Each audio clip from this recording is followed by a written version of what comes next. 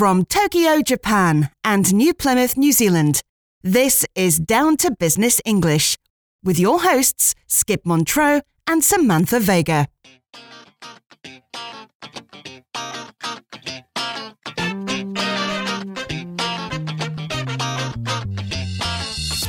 Did you follow that Silicon Valley Bank meltdown story in the news, Skip? Oh, you bet I did, Samantha. Pretty incredible stuff. It's not every day that we see a major financial institution fail like that. It's scary to think about the ripple effects this could have on the tech industry and beyond. It also shows why it is important to have solid banking regulations in place to prevent these kinds of crises. Regulations are one thing, true, but there is much more to the story than just the lack of regulations. Human nature and bad management played a big role in it as well. Good point. But I don't want to go down a rabbit hole because the Silicon Valley Bank failure is not our business news story today. No, it's not. We will report on the Silicon Valley Bank failure in depth in the very near future. I just want to see how things play out over the next little while. But we will be covering SVB on Down to Business English, though. Yes, we definitely will. Good. Today's business news story is coming to us from the Pacific Northwest city of Seattle in the U.S. Not so far away from Silicon Valley, geographically speaking. Not so far away, no. And like Silicon Valley Bank, which was a big player in the tech industry, this story is also connected to the tech industry. That's right. While SVB was involved on the startup side of the tech industry, this story has more to do with the IT side. Specifically, IT workers working for established companies in the industry like Google, Cisco, and Microsoft. Those are some of the names, yes.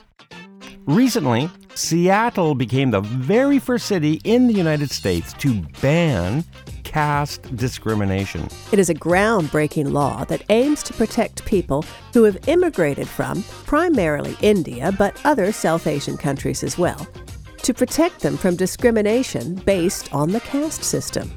Because so many IT workers in the U.S. originate from India, caste discrimination has, unfortunately, immigrated along with them.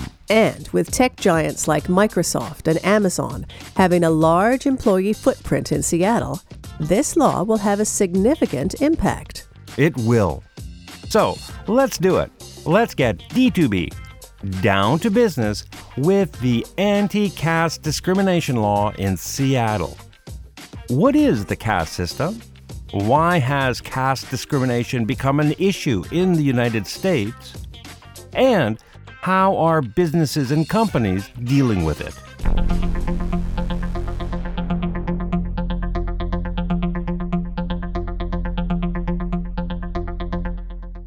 Skip, for our listeners who may not be familiar with the caste system, can you give us a synopsis of what it is? The caste system is a rigid social hierarchy that grew out of the Hindu religion and has been ingrained in many South Asian societies for thousands of years. It came from Hinduism? It did. And when you say it is part of the South Asian societies, which countries are you talking about? Primarily India, but also Pakistan, Bangladesh, Sri Lanka, and Bhutan. So not just India? Not just India. And its purpose? Originally, caste was used as a way to divide societies along the lines of profession. But it morphed into a system of dividing societies into social classes, or castes. And how many castes are there? If I'm not mistaken, there are 5. My understanding is that there are the Brahmins at the top. These are the priests and academics. The next caste is made up of administrators and the military, followed by tradesmen, farmers, and merchants. Below that would be manual laborers, and at the very bottom is the Dalit caste. These are menial workers who do all of the dirty work in society. The Brahmin caste at the top and the Dalit caste at the bottom. Yes.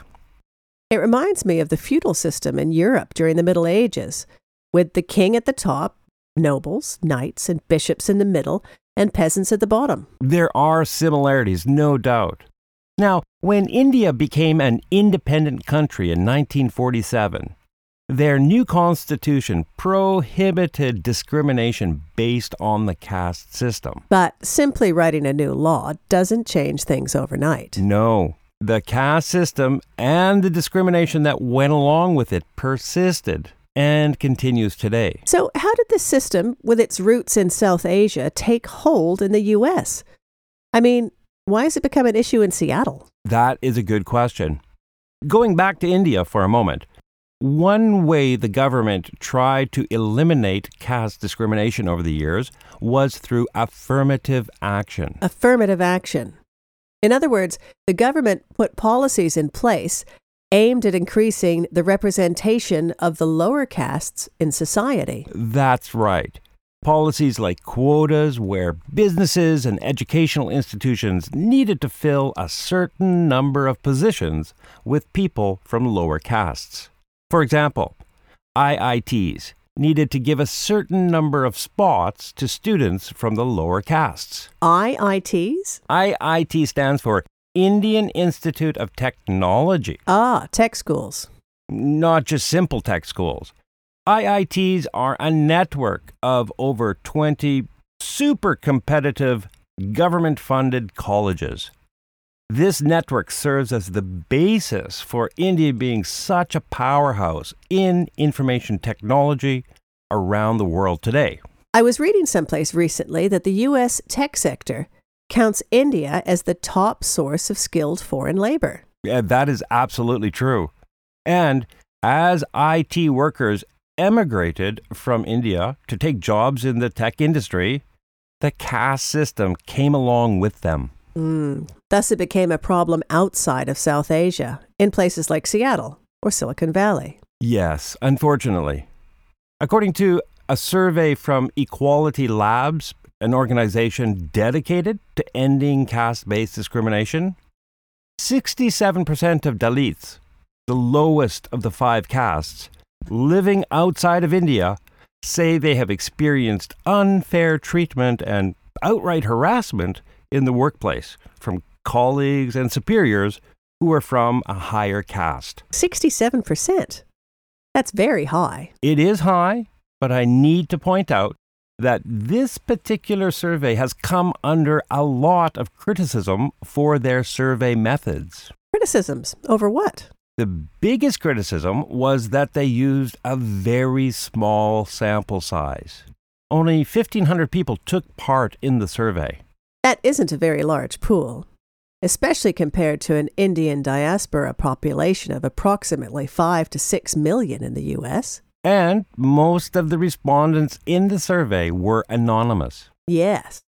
A small and anonymous survey base would certainly call the 67% figure into question. Regardless, this survey was used as the basis for many universities to introduce anti-caste discrimination policies. The first being Brandeis University in 2019, with the California State University system and Brown University following suit. Okay, that is on the academic front. What about U.S. businesses? With so many tech companies hiring workers from India, they must be taking steps to prevent caste discrimination. Yes and no. Apple, for instance, they upgraded their employee conduct policies in 2020 to prohibit discrimination based on caste. But other companies like Amazon, Microsoft, Google, and Meta do not specifically mention caste. Why wouldn't they want to include anti-caste discrimination policies?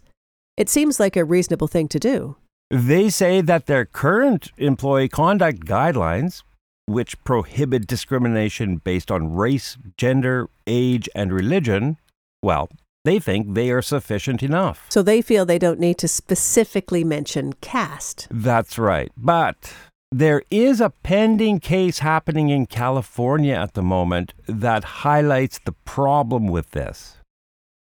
In 2020, the California government's Civil Rights Department took Cisco Systems to court on behalf of a lower caste engineer.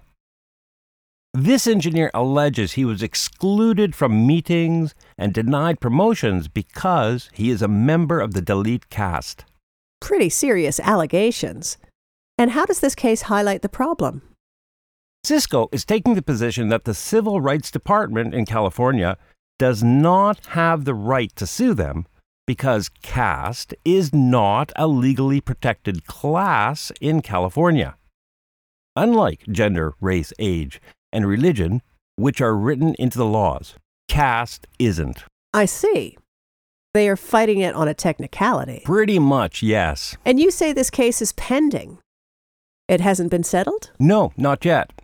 Cisco was trying to push it into arbitration in order to settle it out of court, but that motion was quashed by a judge last summer, and the case is proceeding. So clearly, if caste discrimination is a problem in the U.S., it is important that laws specifically address it. And that is why groups like Equality Labs are overjoyed with what happened in Seattle in February this year. On February 21st, Seattle City Council approved an ordinance in a vote of 6-1 to include caste as a protected class. That's right. The law explicitly prohibits caste discrimination in employment, housing, public accommodations, and other arenas, and allows caste-oppressed people in the city to file formal complaints of discrimination. And since that law was passed in Seattle, a lawmaker in the state of California's Senate has introduced a bill that would outlaw caste discrimination. So it looks like this movement is gaining steam. It does, but it has its opponents as well. How can anyone be opposed to anti-discrimination laws? Well, there are some that accuse the proponents of this movement, Equality Labs in particular, as being socialists, and that they are just using this issue to attack big corporations like Google, Microsoft, Cisco, and the like. That seems a little bit of a conspiracy theory. And then there is the Hindu American Foundation, who, although they condemn caste discrimination, they criticize the Seattle City Council for singling out South Asians and for putting them under additional legal scrutiny. Well, I'm all for hearing both sides of the story, but I don't think this is an issue that can be ignored. If caste is a problem, maybe it is the problem, so to speak. I agree. And on that note, I think it is time for us to get D2V down to vocabulary.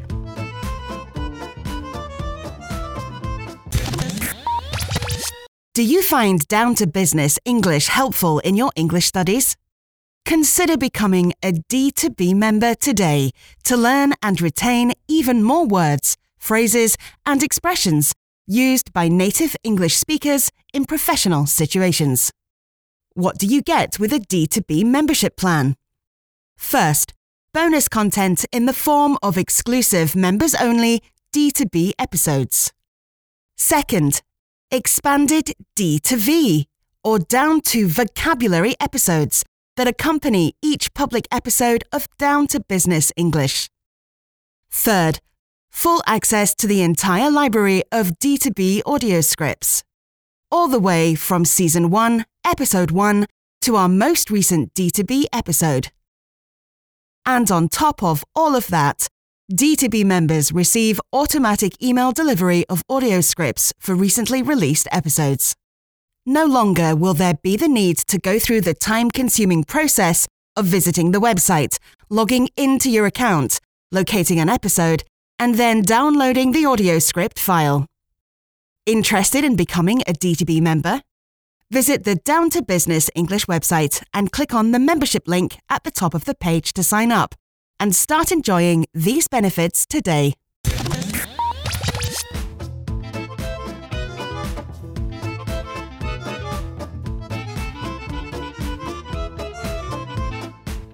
Our first word on Down to Vocabulary today is the phrase in-depth.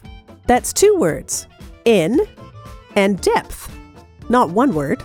I am very glad you pointed that out, Samantha, because it is a common mistake that even native English speakers make. When you do something in depth, you are doing it in a very detailed way, or you are doing it completely. In the introduction of our report today, Skip said that we will report on the Silicon Valley Bank story in depth in the near future.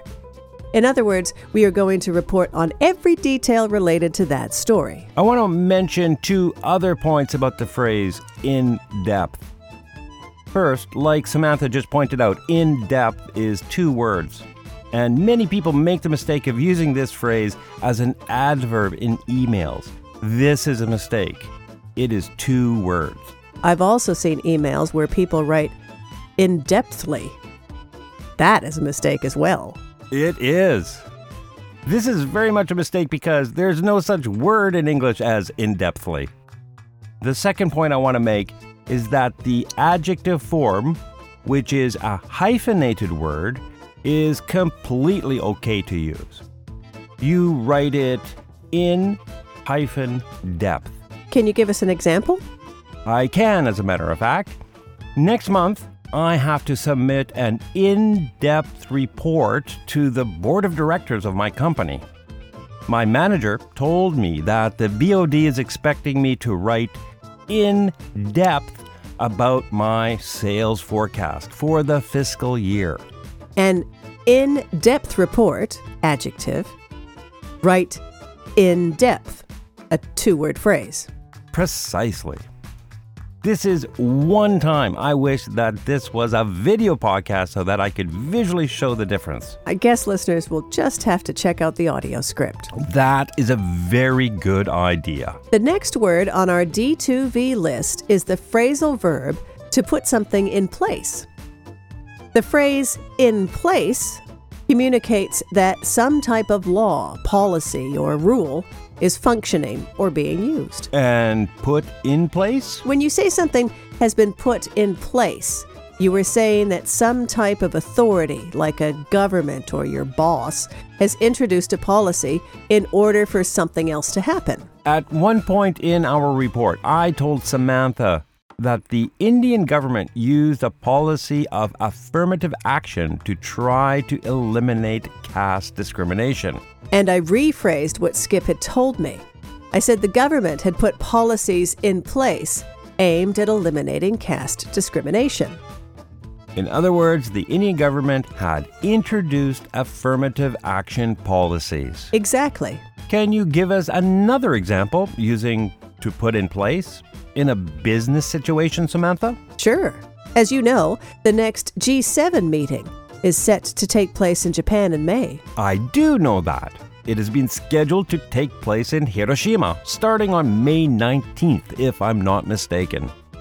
That is correct. And one of the items on the agenda to be discussed is how G7 nations could put stricter regulations in place on cryptocurrencies to improve transparency and to increase consumer protection.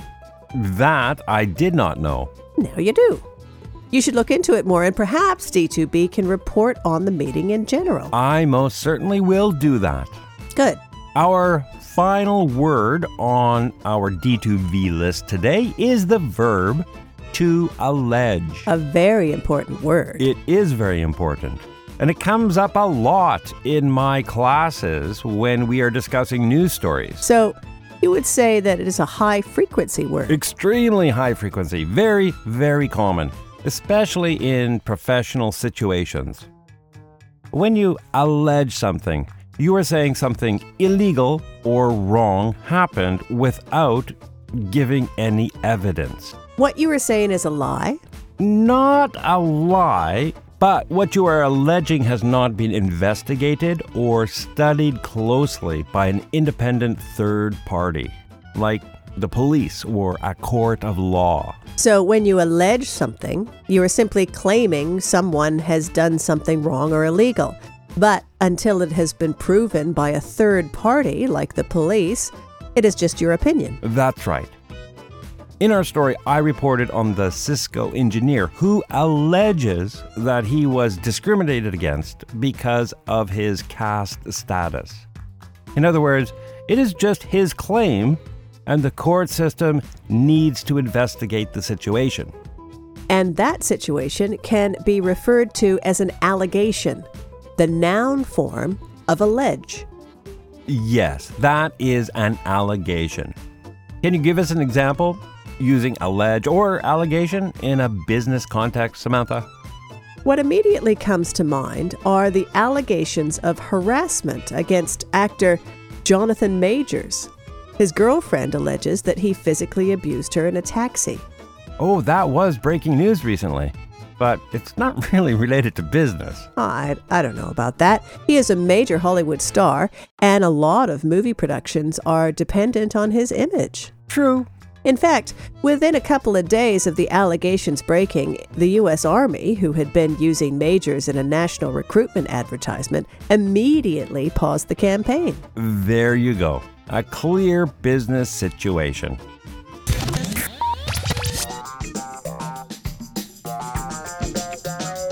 Would you like to help D2B reach more people wanting to improve their business English skills? Be sure to follow D2B on Apple Podcasts, Google Podcasts, Spotify, or any place podcasts are found. While you are there, leave a rating and a review and tell everyone how much you enjoy the show.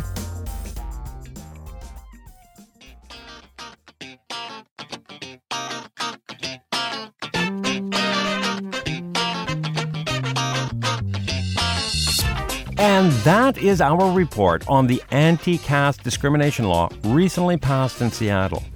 Thanks for going through all of that with me, Samantha. Don't mention it, Skip. It was very nice to report on a good news story today. Yes, it was a bit of good news, wasn't it? And we are not finished. No, we aren't. We still have to record the D2B members only bonus vocabulary for today's episode. We do. In the bonus vocabulary, we will cover 5 more words and phrases that came up in our conversation. And those words and phrases are diaspora, to morph into something, to call something or someone into question, to quash, and to gain steam. D2B members, the bonus vocabulary will be released within 24 hours. So be sure that you are subscribed to your members-only RSS feed so you get it as soon as the episode goes out. And D2B members can get that RSS feed in their membership account on our website. That's right. Just log into your member account on the D2B website, find your members-only RSS feed under the members link section, and paste that into your favorite podcast platform. The URL is downtobusinessenglish.com. That's down to businessenglish.com.